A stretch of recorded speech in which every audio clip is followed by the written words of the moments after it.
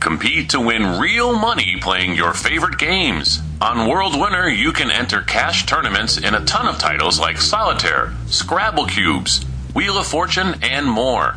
They prize out more than $250,000 every single day, and they just launched Angry Birds Champions. So now, for the first time ever, players can compete for cash in Angry Birds. Here's how it works.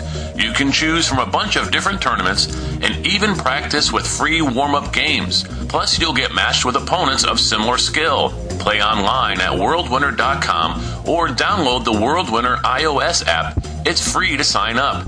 Check out the link in the bio and be sure to use promo code ANTE to get up to $20 in free game credits with your first deposit.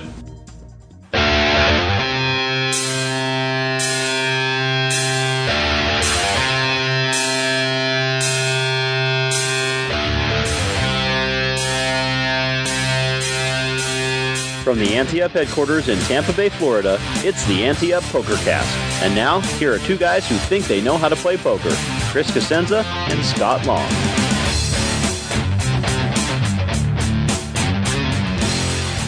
It's March 30th, 2018. You're listening to the best poker cast on the interwebs. I'm Chris Cosenza.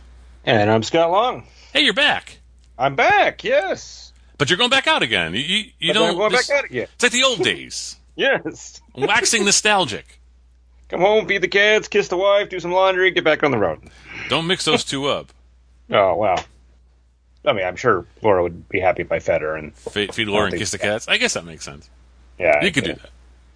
It's not as bad as, I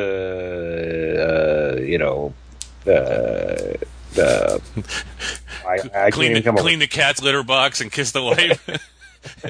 Kiss the cats and clean the wife's litter box. I think I was going with shake hands and kiss babies, because if you do the opposite, that's pretty bad too. Yeah, okay, there you go. But no, so it was an exciting weekend for Ante Up. For the first time, we had dueling Ante Up. I hate to say dueling, that's wrong, but two Ante Up Poker Tour championship events going on at the same time. Fortunately, on two sides of the country, so did not cannibal each other, but right. They ended at the same weekend, one day after each other, which was very exciting. At the Cueva Hotel and Casino near Phoenix, Alex Flores locked up first place money in a multi-way deal and then won the playoff of the championship.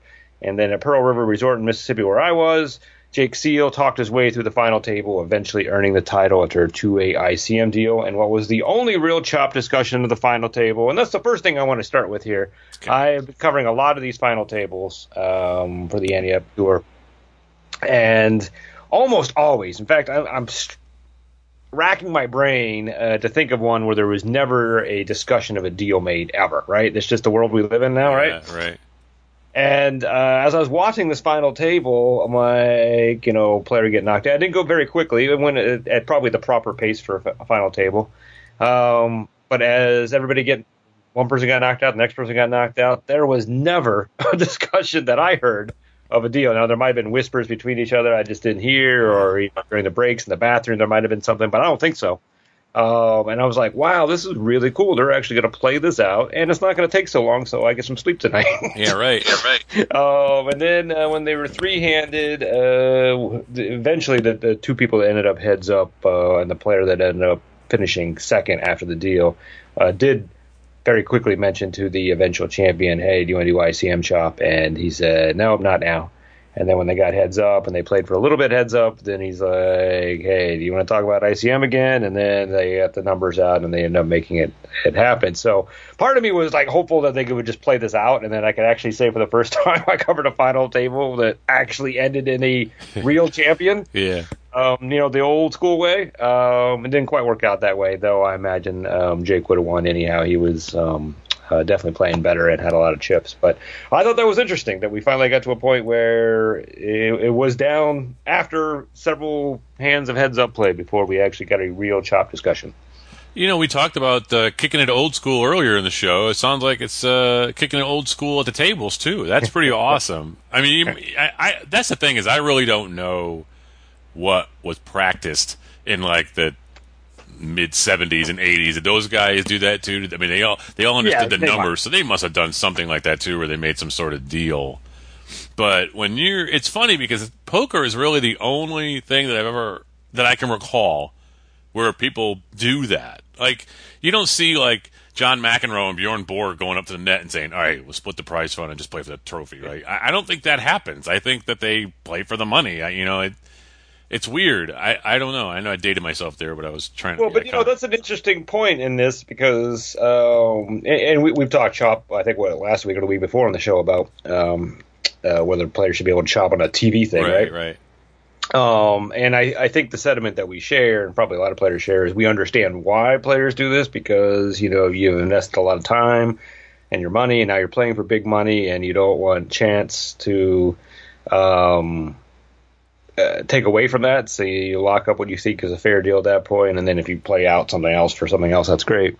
And all that makes sense, right? But the point you bring up, both with golf and tennis, where there is an entry fee and there's a lot of money on hand at the end, and people play a lot of time, put a lot of time into it, right? Yeah.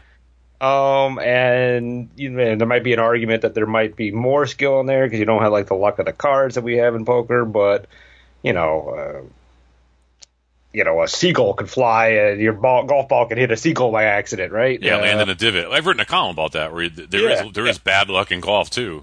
So there's bad luck in all those things that could affect that, but this is just not done. And maybe it's because, going back to the discussion we had a couple of weeks ago, maybe it's because these events are all on TV and the people that paid a lot of money to have the rights to broadcast us on TV and then therefore sold a lot of ads are not going to go for that, right? And maybe that's the change that we need to get it away from poker, if we indeed need a change. But it is an interesting discussion, I think, still. Yeah, and I was just talking about the standard chops. Like, you don't see Pete Sampras and Andre Agassi, I'm working my way up the decades, going to the net beforehand and saying, all right, look, we'll split the money because anything could happen. We could have a bad line judge, you could twist an ankle, whatever. So, but we'll play for the trophy. Whoever wins the trophy and the title, and then it'd be like, yeah, I'd be happy with that, or whatever. You don't hear about those things, and those things are just legit. Those have nothing to do with, giving up the title like the guy did in the other one, the WPT one, where he just folded after he raised or whatever. That is that's like Agassi double faulting intentionally every time he's to turn to serve, and that people would boo the shit out of him. That's not right. So in this case, yeah, I'm really impressed that these guys pretty much played it out. Now, was it a case where they didn't really have a chance to really make a deal because they just got it in and stuff, or was there some actual play?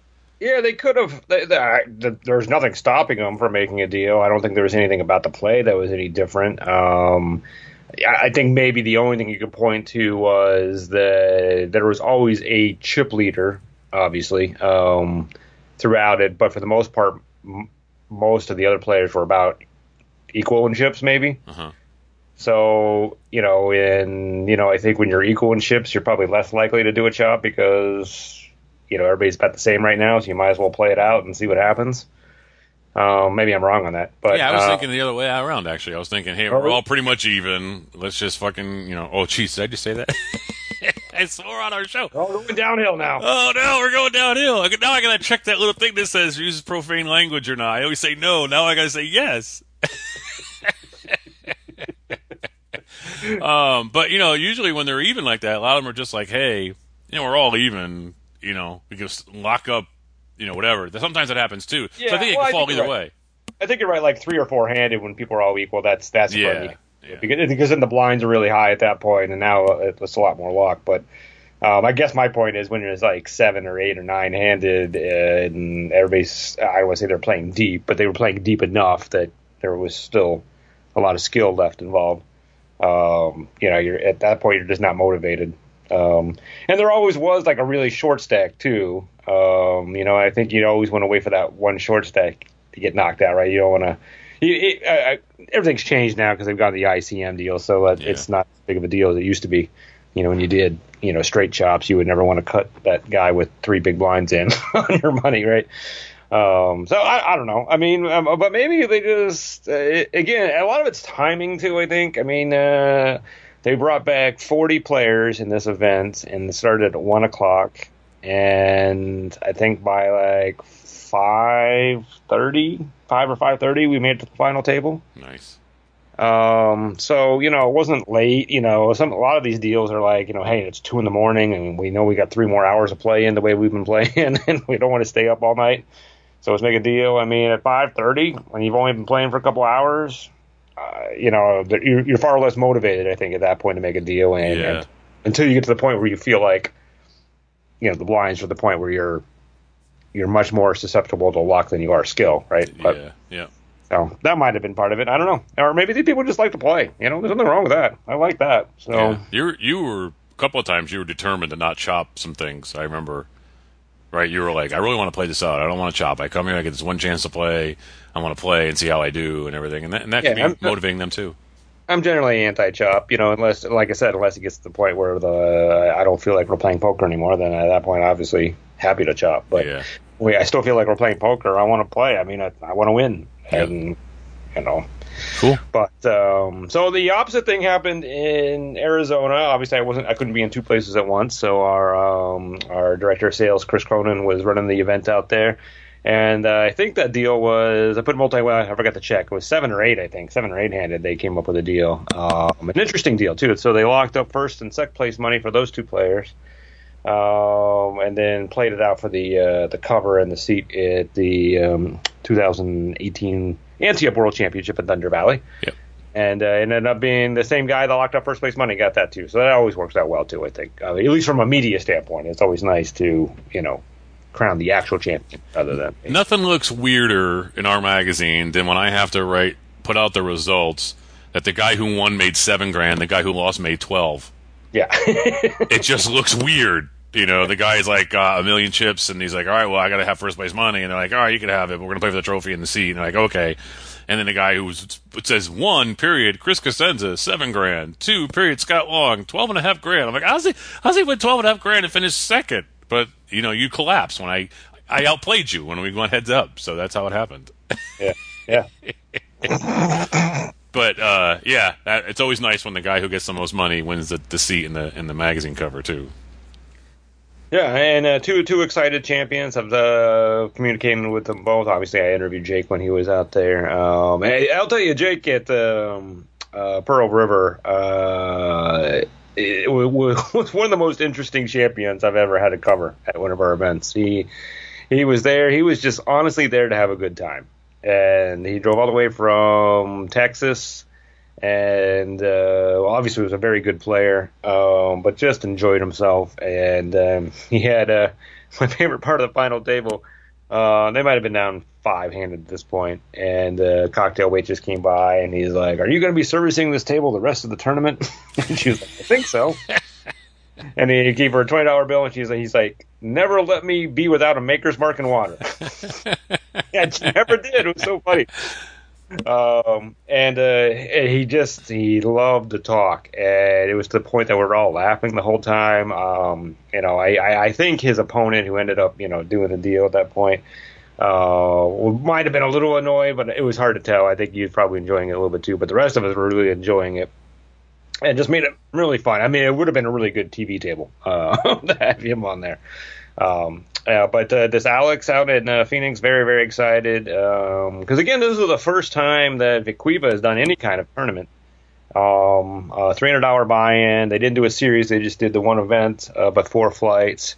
And it just crushed it. I think they met the guarantee early in the second flight. Yeah. And it was gravy after that. So everybody out there was very excited. First time you never know what to expect. So they knocked it out of the park there, and they're looking forward to doing more with us. So we're very excited about that. And then Pearl River always has this tortoise mentality. They're always slow and prodding, but they get there, right? So, there are only, I think, 25 entries going into day 2 of the main event, and then still easily exceeded the guarantee with a big third flight. And they just keep getting people to come up there on the weekends. So we'll be back out there October 25th and November 4th. Will be the Pearl River Poker Open, and that'll be another Ante Up Tour event. And then hopefully we'll be scheduling a repeat visit to Viquiva very soon. But other than that, our next 2 events will be at Thunder Valley Casino Resort. They're going to be combined, so almost the entire month of July will be at Thunder Valley. 2 opportunities to get on the cover during July, and one will be the NorCal Classic, which we always have, but that's just one of the kind of got folded into the World Championship this year, which is really big.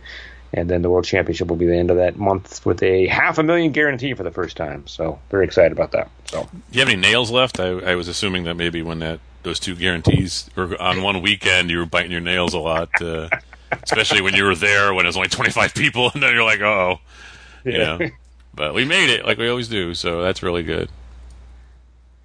All right, Virtue Poker's 3-year odyssey to online play is getting closer as the poker site has announced that it will begin selling a limited number of tokens on April 25th. The site, which has Dan Coleman, Brian Rast, and Phil Ivey signed as sponsor pros, will use blockchain technology that is fueling the rise of cryptocurrency. Players will never deposit money on the site, and the random card shuffler will not reside on any one hackable network.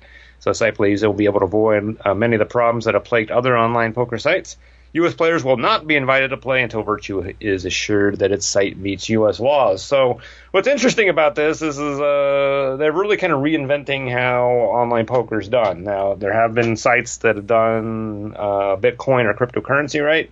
But they've all been deposited, so you still have to deposit your cryptocurrency on there. Here they use this blockchain technology, so your money is always... it's a little confusing. We get Brent Filburn back on the show to describe it at some point, but you're essentially loaning it to the site, and so it's never deposited there, so no one can run off with it like happened with Full Tilt or these other sites. And then of course people are always worried about the shuffler, and when it's on one site, if you get a really good hacker, from Russia or not from Russia, but most likely from Russia.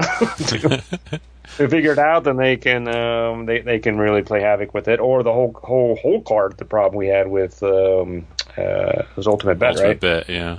Yeah, so there are lots of things to like about this, and from my standpoint, actually, I read a couple articles about it this week, and they're very slow and prodding. A lot of these people getting into this online poker business, and they want to change the world overnight, right, and make their money right away. Mm-hmm.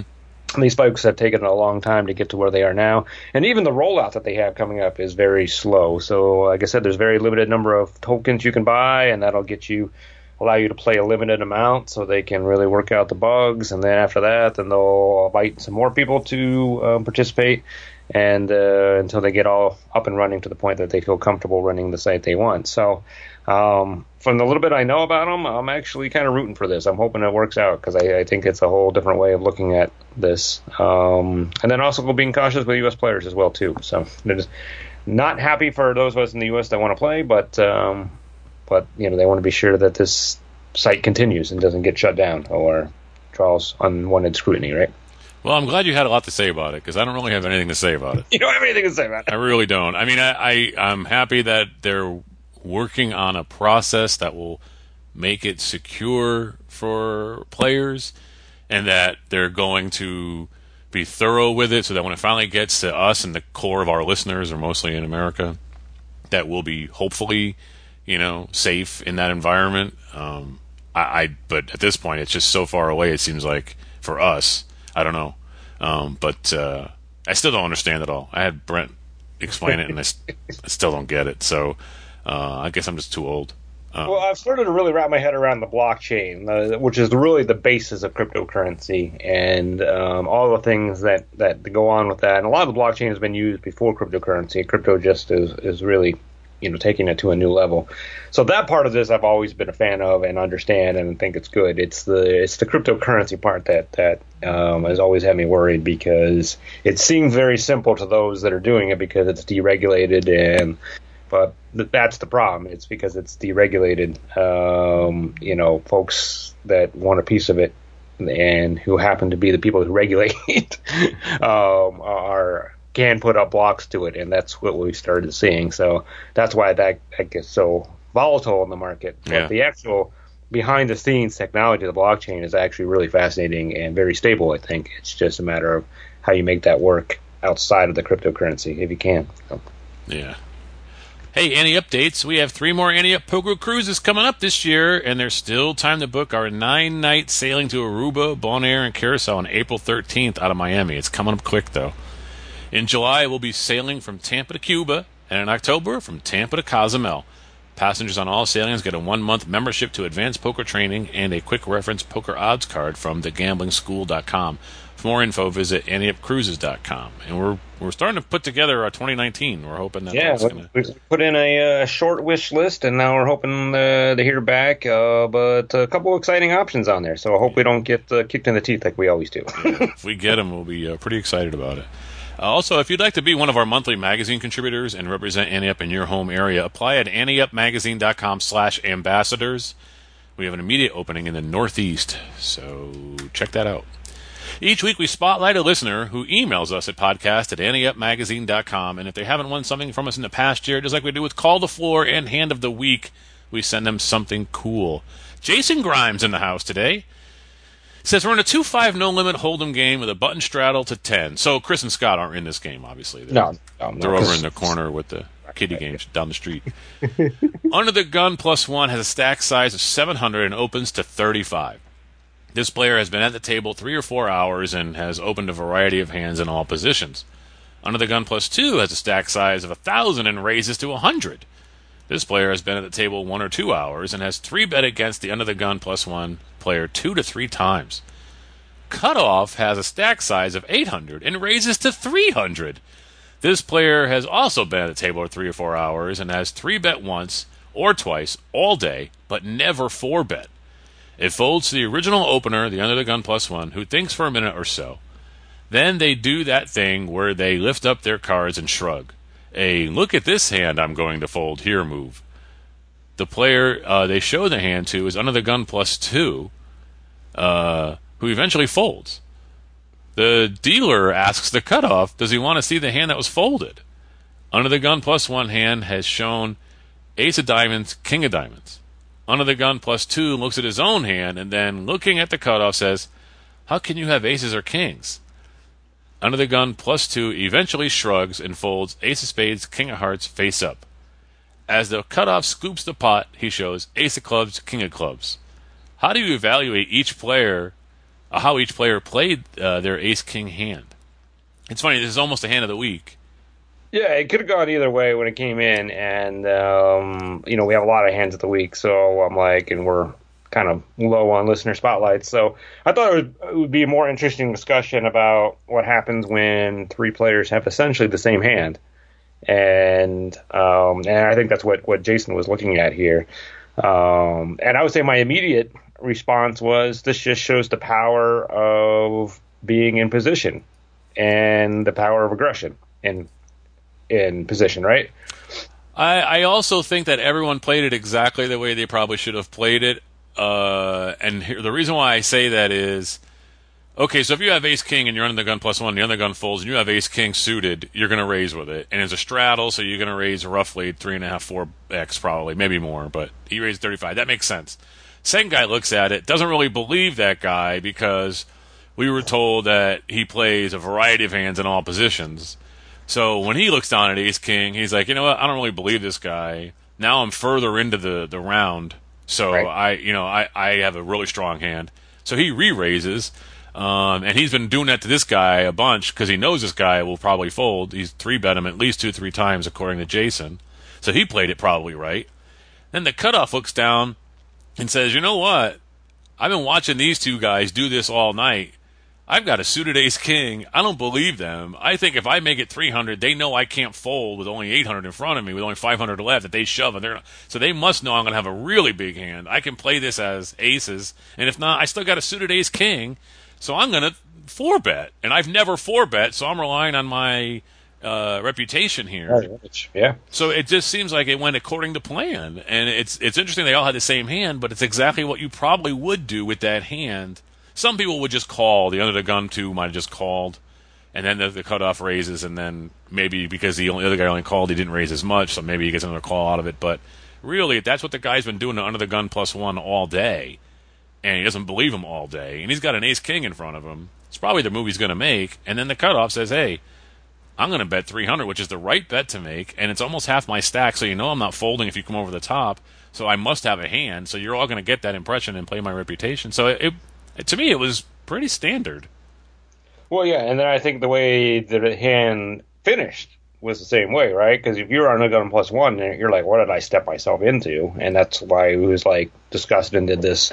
Hey, look what I'm going to fold here, which we hate. We talked about last week. Yep. You could fold it and tell someone, they're going to believe you, right?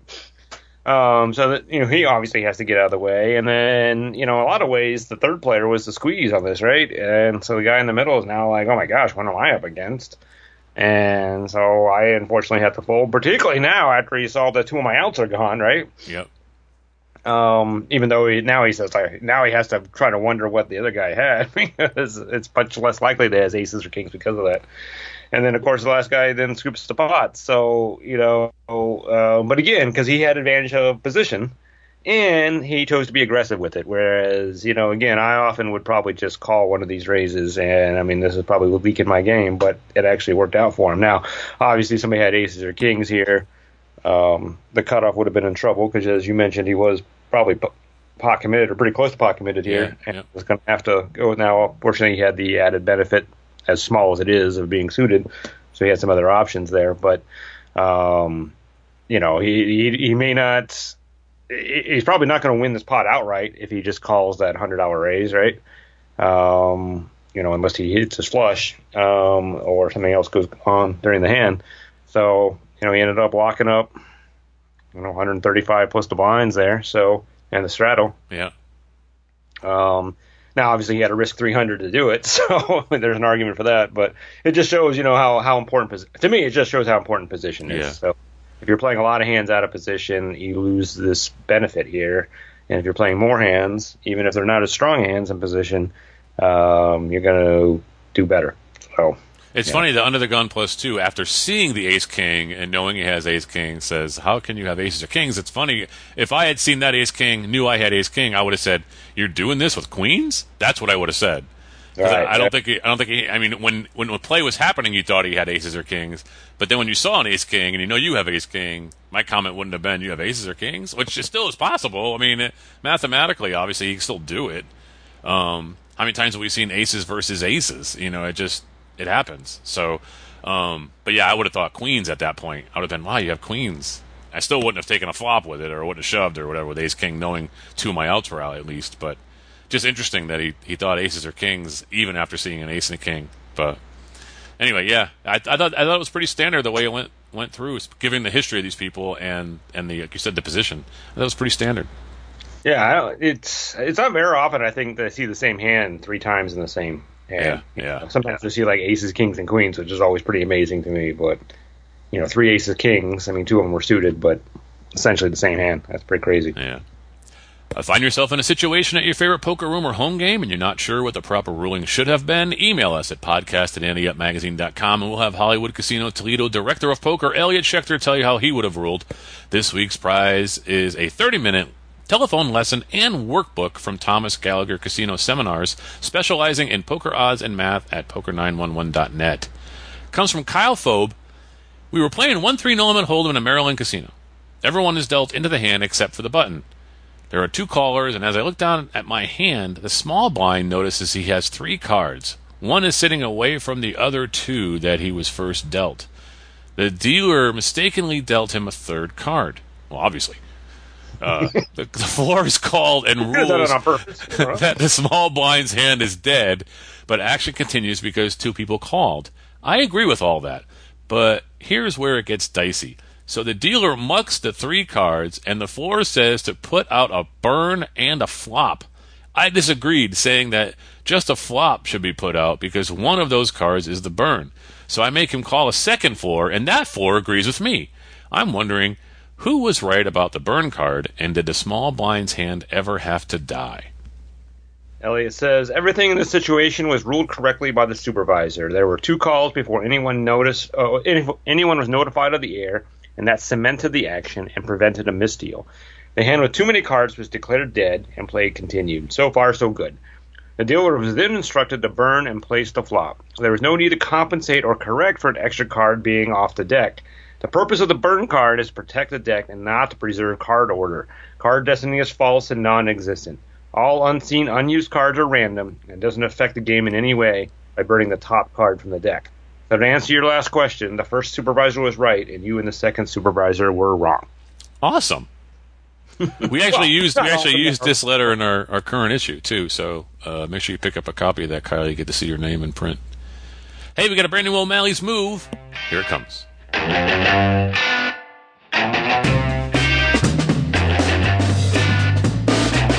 Hello, and welcome to another O'Malley's Move. I'm Malcolm O'Malley. This week we're playing a garden variety, $1, $2, no-limit hold'em casino cash game. We bought in for $200 and currently sit with $130. We've been card dead for most of the night, and with one exception of trying to make a move with King-Queen, we've been folding pre-flop almost all night. We've been playing for roughly 4 hours. The blind's posed. It's folded to an MP who makes the call. It's folded around to us, and we're in the cutoff with, you guessed it, King of Spades, Queen of Hearts. A lot of people would maybe raise here, especially to get the button out, but I'm going to take a conservative approach and just call. We get position, and both blinds call, as we see the flop with about $8 in the pot. The King of Diamonds, Queen of Diamonds, 7 of Diamonds comes down. The small blind and big blind check, but the MP makes it $5 to go. This player has had an up and down night, and he likes to gamble. He chases draws and can be an aggressor. We've seen him turn over 1 nut hand and 1 bluff, but he does overvalue his hands and oftentimes will call players down with second pair. Most of his showdowns have been a pair or worse.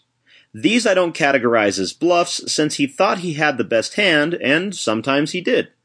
He started the hand with 160. One thing we noticed with the all-diamond flop, he immediately looked at his cards before betting the $5. This is a textbook case of a player only having a single diamond in his hand and is not suited. I'm really not too concerned with the flop, and I think with the blinds not seeming too interested, and the fact that we have top 2, we're going to raise. We make it $15 to go. The blinds fold, and the MP thinks for a short time before calling. There's around $35 in the pot, and the turn is the tray of clubs. Our opponent makes it $25 to go.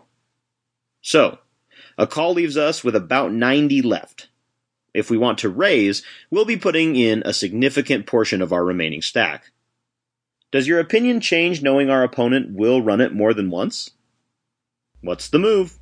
It's time for AdvancedPokerTraining.com's Hand of the Week. Send your hands or situations to podcast at anteupmagazine.com. If you haven't won something from us in the past year, you'll get a free membership to Advanced Poker Training, the world's #1 poker training site. This one comes from a new submitter, Craig Smith. And he says the game is 1-3 no limit hold'em. And he said, I'm sad to say there's a bad beat jackpot, which of course I've funded but never hit. Seems to always hit on Wednesday nights, which is not a day I'm able to play poker. There's also a poker pyramid game, which is a punch card, like at Subway or Sport Clips, where once you hit all the hands on the pyramid, you get $25 cash, or I guess a free sandwich or haircut. I was wondering what Sport Clips was. I didn't know what that was. Hopefully that's not just a Texas thing. You may be really confused right now. Yeah, I don't know. The Subway thing I get, but the Sport Clips, never heard of. To tick off a box, you have to show down your hand, and 1 card in your hand must play. The poker pyramid factors in this hand, sort of, at the end. There's a fair amount of limping in this game, but when there's a pre-flop raise, the size can vary from $6 to $25. I've seen $25 even with no limpers, so it really is all over the place. The limpers will fold on occasion, so it is possible to narrow the field when raising. When I sat down, the game had only been going for squiggly 30 minutes, and I bought in for the max of $300. Then I noticed that no one really had a stack much bigger than $150. As the night went on, I realized that most of these players like to just buy in $100 at a time, so eventually there are large stacks. General player description, he says, ages of the players range from mid-late 40s to 60s. Players in this game are generally loose passive. By that I mean a player will limp call with a lot of hands, but not total junk, and very rarely 3-bet or raise without super premium holdings. They will typically call a bet on the flop and go away on the turn if unimproved. I would say there's only one quote-unquote thinking player in the game that would 3-bet with something other than ace-ace or king-king. The villain in this hand is more in the loose passive category, but more on the tighter side. I've played with him a few times and have never seen him get out of line. Due to the poker pyramid game, I've been able to see he has indeed had the best hand several times. He's probably early 50s, very fit. In fact, he's wearing gym shorts and an Under Armour t-shirt. He was also eating dried green beans, which was rather annoying because of the crunchy sound, because, come on, green beans? I tried to eat healthy myself, but green beans at the poker table is not a line I'm willing to cross. The villain will be referred to as Green Bean for the rest of this hand description. My image as a player, I'm in the mid-40s category, jeans, polo shirt, and Aria Casino baseball hat for what it's worth. I've not done a lot of limping, but I've joined the limp party a few times. Because of the stack sizes I mentioned, I find myself folding some hands I might otherwise play with deeper stacks, such as suited connectors. Regardless, on this night, I've actually been getting some hands, so I've raised a few pots in one, limped along a few pots in one. However, I got to mark off 2 of my 3-of-a-kind poker pyramid spots with 2 flop sets that were run down by a straight and a flush. Another top 2 pair hand was also run down by a straight, so my early gains were lost when this hand occurred. All right, pre-flop, the effective stacks are $350 because that's what we have. Green Bean and the thinking player have more like $600 at this point. We are 8-handed, and it folds to me in the middle position with King of Hearts, Queen of Spades. Yeah, I mean, I guess I'll raise. I don't know what the standard raise is at this table. Did you say we're playing 1-3? 1-2? 1-3, yes. 1-3. Yeah, I mean, I guess $12. Thin the field, take control of the hand. I never like King Queen. To be honest with you. Yeah. I'm not going to fold it though. But here's the thing: the table's so loose passive here that I'm going. This is a hand that improves my mindset at this game, where I normally would fold it in most other games. So yeah, I'll raise with it to 12. Yep, I think I'm going to standard raise, whatever it is, 10, 12, 13, 15, whatever. And that's what our hero does. He raises to 13. Green Bean calls, and the thinking player on the button calls. Blinds fold. And he says, I would certainly raise more if there were limpers, but this amount was typically enough to chase out most trash, but leaving hands I dominate. If either the hands and the blinds 3-bet, then I snap fold. And if they call, I'm okay playing post-flop. The button has 3-bet me twice when I happened to open with suited connectors and had ace-king both times. None of that happened, so I will be out of position for this hand against Green Bean and a thinking player who will 3-bet somewhat light, but happened to have ace-king both times he 3-bet me. We will just call him the button. So $40 in the pot after the rake and the big bad beat jackpot drop. Ugh. And the flop comes King of Hearts, Queen of Clubs, 4 of Spades. Actions on us. All right, so there's 40 in the pot. It's not really a wet flop. It's a real good flop for us. I mean, yeah, somebody could have, Jack 10 and be open-ended or something, which is always a possibility, especially the way it's played out. So I don't necessarily want to string them along, but I certainly want to make a bet that is strong. I took control of the hand, so I don't know, probably 25, 30 maybe, something like that. Yeah, at least a half a pot, but I think it might go a little bit more, so I'm fine with 25. Yeah. All right, so here it says I'm betting here most of the time with when my raising range hits and whiffs draws and checking sometimes the pocket pairs. No flush draws on board, so I might check these sets. I think Button will bet this flop if checked to. I also expect him to call with drawing hands. He's one of the guys that ran down my flop set with runner straight. I expect Green Bean to go away if it doesn't connect on this flop and maybe continue with the strong draw. I bet $25. All right. Hey, that's good. Green Bean calls, Button folds. Okay. So we go to the turn, $90 in the pot, and the turn is the 6 of Spades. So our board now is King of Hearts, Queen of Clubs, 4 of Spades, 6 of Spades. And again, we are first act. Well, we got top 2. The board is getting wetter. There's more in the middle. I don't necessarily think that call meant a draw, but it could very well mean he had Jack 10. If he had Jack 10 of Spades, we're pretty screwed here on the river, so we really want to take this down now. I'm thinking I might bet like 80 now, to be honest with you. I might just try to shut this down and take down that nice little pot. At least 60 here, but more. I'm comfortable going more just to exercise. Yeah, I want to bet enough that this guy's like, I can't draw. And if he's got a real big hand, he shoves. Like if he somehow flopped a set of 4s, then I'm probably still committed to this hand. We got a pretty big hand. I don't think I'm going anywhere. And if he shoved on me, there'd be enough in there, I think, to call. So I think a nice $80 bet here would do it. And if it doesn't, we're probably putting it in on the end if it doesn't complete anything. Pyre here says, okay, no straight draws come in, so I'm happy. Green Bean has something here, possibly a king or queen. Of course, I blocked this, but not impossible. Possibly a draw, possibly a pocket pair like jacks or tens. He could have 4-4 and 6-6-2. There's now a spade flush draw, but whatever. I'm probably going to double barrel my drawing hand since I think Green Bean will fold all pairs under King King, which is a great result if I'm indeed barreling, and will continue with any king hands that beat me, such as sets and possibly draws. I'm also betting again for value with my nutty hands. I bet $50. Yeah, a little light, I think. That might be light. He says Green Bean takes a while and then calls. He's not really one to act fast anyway. I have seen him take some time and then raise before. This time, however, he just calls. Uh-oh.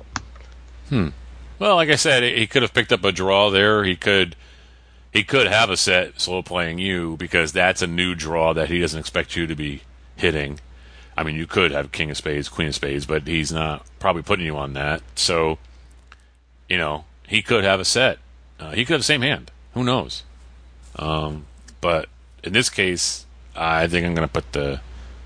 I think we're ahead. I just feel like we're ahead. I think if he would have raised probably at this point, if he had us beat. So, I think we're a pretty good spot right now. I think so too. We'll see what happens. All right, the river is the 8 of spades. So our final board is king of hearts, queen of clubs, 4 of spades, 6 of spades, 8 of spades, and again we are first to act. It's a pretty big pot already. I'm not deep right now. The only thing that I'd be afraid of is if he shoved after I checked. I don't think he would shove after I check unless he was bluffing. I feel like there's no reason not to extract value from a made hand here. So if we check to him and he bets any reasonable amount, I'm just going to call. I'm happy with top 2 on this. I don't think spades got there for him. I don't feel like this guy. I mean, he'd have to have the king of spades in his hand or a suited ace blank of spades because he can't have the queen. We have it. So he'd have to have some really weird hand and then call with no pair at all, hoping to hit a backdoor nut flush draw. I just don't see him having a flush here. So I think we're good, but I also don't rule out sets. So because it got kind of scary at the end, I think maybe I check and let him see it's kind of scary if he has a set. Let him maybe value bet and I call, and then if I'm wrong, I got away with the minimum. If I'm right, we got an extra bet out of this guy, and we want a decent pot with king-queen. So I think I might just check call. If he shoves, I got to rethink it, but I don't think he shoves. I think he just value bets and we call. Yeah, I kind of like that. I do feel we are ahead, but, he could have had, like, ace, king of spades, maybe, and now got the flush there. There's a couple other flush possibilities maybe that wouldn't be as apparent just because of the way the action went. But very likely could have a weaker king than we do, or a weaker queen. Yeah. I mean, you certainly have a sets, but you always have to worry about sets. So yeah, I think I'm cautiously optimistic about this hand. Check and check call and see what happens. If he checks and shoves, that seems like an overly aggressive play, doesn't it? So unless he's smart enough to think that he can get us that way, which doesn't sound like that based on what we know about him, right? So, I'm probably gonna check call whatever. If he shoves, it doesn't make sense to me, and I will probably call that and maybe regret it. But if we check and he checks behind and we win this pot, still 190 in the pot. That's not bad for a 1-3 game. And if he some kind of $100 bet and we call, that's great too. So I think that's where I'm at now. So it's funny if he has ace king at the end of his hand. We had that thing with Jason earlier with the ace kings, and we're thinking that if you have ace king, you re-raise somebody who's kind of whatever. But this guy wouldn't have done that with the ace king this time if he has it. I just don't put him on ace king. I feel like he would have wanted right. Yeah. It doesn't add up right. Like even when we bet after that flop, he knows he's got the button behind him. He probably wants to narrow the field a little. He doesn't raise us when hitting top pair with top kicker. Feels like he might make a raise there with backdoor spades if he had ace king of spades. So I'm just going to rule that out. But it's possible. You never know what's going to happen in these 1-3 games. And I know my Achilles heel is Jack 10. We keep talking about it, but this very well could be a Jack 10 situation, right? Yeah, spades. Call a raise in position, and then the flop comes, you're open-ended, and the bet's only 25. All right, I'll do that. And then when the turn comes, 50, again, another light bet, and if my hand hits, I'm probably going to get paid off, even without the spades. But if I have the spades, then definitely, right, at that point. Yeah, you're hoping for a 9 instead, so it looks disguised, or an ace. No, not an ace, because you might scare somebody. You're hoping for a 9, but yeah, he's got all kinds of draws now if it's Jack 10 of spades. Actually, I would probably prefer an ace, because I'm thinking my opponent's on, like, ace king or something at that point. Now yeah, maybe, yeah. And then we get better, so if that's the case, unless it's Jack 10 of spades, then it's a busted draw, and he's going to have to bluff to win at this, so, but... Well, no, if Jack 10 of spades got there with the flush, that's the thing. That's why I said unless it was. Unless it's that, yeah, right. All right. Our hero says, honestly, I don't know what to do at this point. Check, bet, backdoor spades got there. However, I have the ace of spades, so I feel that's a pretty good blocker. He has the queen of spades. Yep. 5-7, no, maybe ace jack of spades. Maybe he had a set the whole time, but ultimately I felt like he had a middling king would make a crying call, so I decided to make a small bet. I bet $50. Green bean tanks longer than he did when he called the turn bet, then raises to 150. So 100 more for me to call. Ugh, now I go into the tank. See, that's weird. One, this is why I don't like to put people on specific hands. If you're putting them on one specific hand, it's going to encourage you to bet. And in this case, I feel like that's the wrong move here. I feel like check, even if it goes check, and the guy shows down queen jack, and you win a pot. You just won 190. Your stack was 300 when it started. 330 or whatever. To me, that's a decent pot. You're opening yourself up to mistakes by betting that amount. To me, I felt like if you're gonna bet it, you might as well bet strong. Because if you bet little, he's got an opportunity now to make you rethink your hand. If you're wrong, and you bet a lot, then you're wrong. But in this case, if you're wrong, he's got a chance to bluff you off your hand. You know what I mean? I just feel like you should just check call. There's no way this guy bets 150 on the end, and you might get your 50 out of this guy. Mm-hmm. I just feel like that bet of 50 is a problem. It opens it up to more problems when you're not sure of how this hand went. I mean, you just said, I don't know what to do at this point. You don't know what to do, so you bet? I mean, that to me, I don't know what to do, I'm going to bet. That doesn't seem right to me. And bet small, too. Yeah, and then small. Yeah. Where this guy can be like, hey, I came around the whole way. It looks like something got there, and now it did get there. I could have been floating you and with a 5-7. I could have, who knows? That's not a hand he has. But it could have very easily been the same hand. It could have been a set, and you're opening up the betting. Well, just check. Let him make his $50 or $75. Hey, I want to get the most out of this hand. Then you call, and you're like, hey, I got top two, and the guy's like, I got queen jack, or I got king jack. I thought you missed your straight draw or something, and I wanted to get value, or whatever it is. You're playing 1-3. Generally, people make mistakes, and if it goes check, big deal. You just won $190. I just feel like opening up the betting there when you're not sure what to do is not the thing to do. Right. But that's just how I feel. To me, I always check call when I think that these guys have a chance of bluffing at it, or they all of a sudden get emboldened because we check. They think, oh, my king's good now, and it's not. You have king queen. So top two is a pretty good hand there, but I don't know if it's a betting hand on that river. All right, let's see what happens. Says, should I bet more or check call? I did not expect this. As I'm tanking, I try to talk to him. You made a flush, set of fours. Not sure what I was looking for, just some sign of confidence, I guess. You really didn't react to anything, just sat there. Huh. So I folded. So I imagine a deep dive into the numbers makes this a call. I've played a lot of low limit 1-2, 1-3 games, and in general, if you raised on the river without the virtual nuts, you are beat. I don't know. Maybe with a little more history with Green Bean, I could have called, but as played, I just gave him credit. Maybe we had the same hand.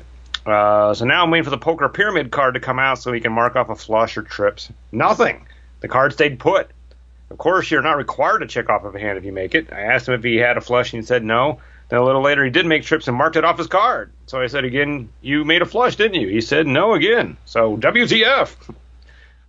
Well, that doesn't make sense. You can't get the credit for a hand if you don't show it down. Right. Because you could just lie all day. I made all the hands. Check them all off for me. Right, yeah. So there's no reason why he would tell you he made a flush because he can't No, get but the I card think the point checked. is that if he made it, then he would have had to show in his hand to... That's what I'm saying. He didn't show his hand, so he didn't make the flush. So that's what he's saying. Well, he right? could have had a flush already marked off on his card. That's true, too. Right. But I guess you can do it more Which than makes once. this... I'm actually a big fan of this promotion. I think it's fun. It keeps you at the table. I mean, I've seen a couple rooms do something similar to this.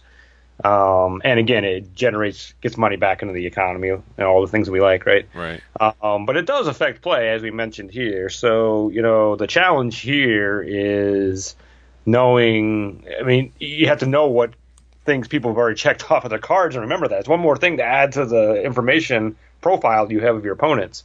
And that's pretty impossible. I'm sure there's 10, 15 of these hands? A lot of hands, yeah. It's like a dozen or something. It's all and so unless the player right next to you, which you can probably keep pretty good tabs on, you're not going to be able to keep tabs on what everybody has at that point. So, but it does give you a little bit more information. So, I mean, obviously it seems to me that the guy bluffed us off this hand or had a hand that wasn't on the pyramid. I mean, I don't know what it starts with. I'm sure it starts with 3 of a kind. So he could have had the same hand we did, or could have had King 4 or King 8, one of those hands that we had beat. But we'll never know now. But it's an interesting bluff if he only raises 100 on the end, right? Yeah. Yeah. To me, it just gave him an opportunity to make you, he had you covered, to make you think, that was a pretty weak bet on the end. And to me, he felt like you were a thinking player maybe. And maybe he did have a better hand. Maybe he had the same hand. Who knows? To me, though, I think he said something about Craig felt that the other guy had a middling king, so he bet. And I thought, well, at first, you said you didn't know what to do. Then you said you felt like he had a middling king. But if you go back and think about hands that could have played the way they played from the beginning to the end, Ace, King of Spades could have played it this way. Jack 10 of Spades could have played it this way. Pocket 4s could have played it this way. If you just thought about it for a minute, there's 3 hands there that could have played it this way, and you put them on a middling king. So, to me, if you put them on a middling king, there's 4 hands that could have played it this way, and only one of them you beat. Do you really want to bet there? Yeah. And I realize the point you made about the $150 bet, the $100 raise in the end is tough to analyze. Do you think he's bluffing with only 100 more to go? If we're willing to bet 50 on the end, this guy only bets 100 more. Maybe he's banking on that idea that, hey, only guys who have it raise the river in this level of playing 1-3, 1-2. So maybe he's banking on you being a thoughtful player and comes through with that, or maybe he has the same hand as you, and that's another hand we say King Queen might play this way, and that you don't beat. So you've got 1.5 hands that you come away with money, and you have 2 to 3 hands that you don't. So 3 hands at least, maybe 4 if somebody just happened to have pocket 6s and didn't believe you after the flop and called with that middle pair. I don't know why. Bottom middle pair, I guess.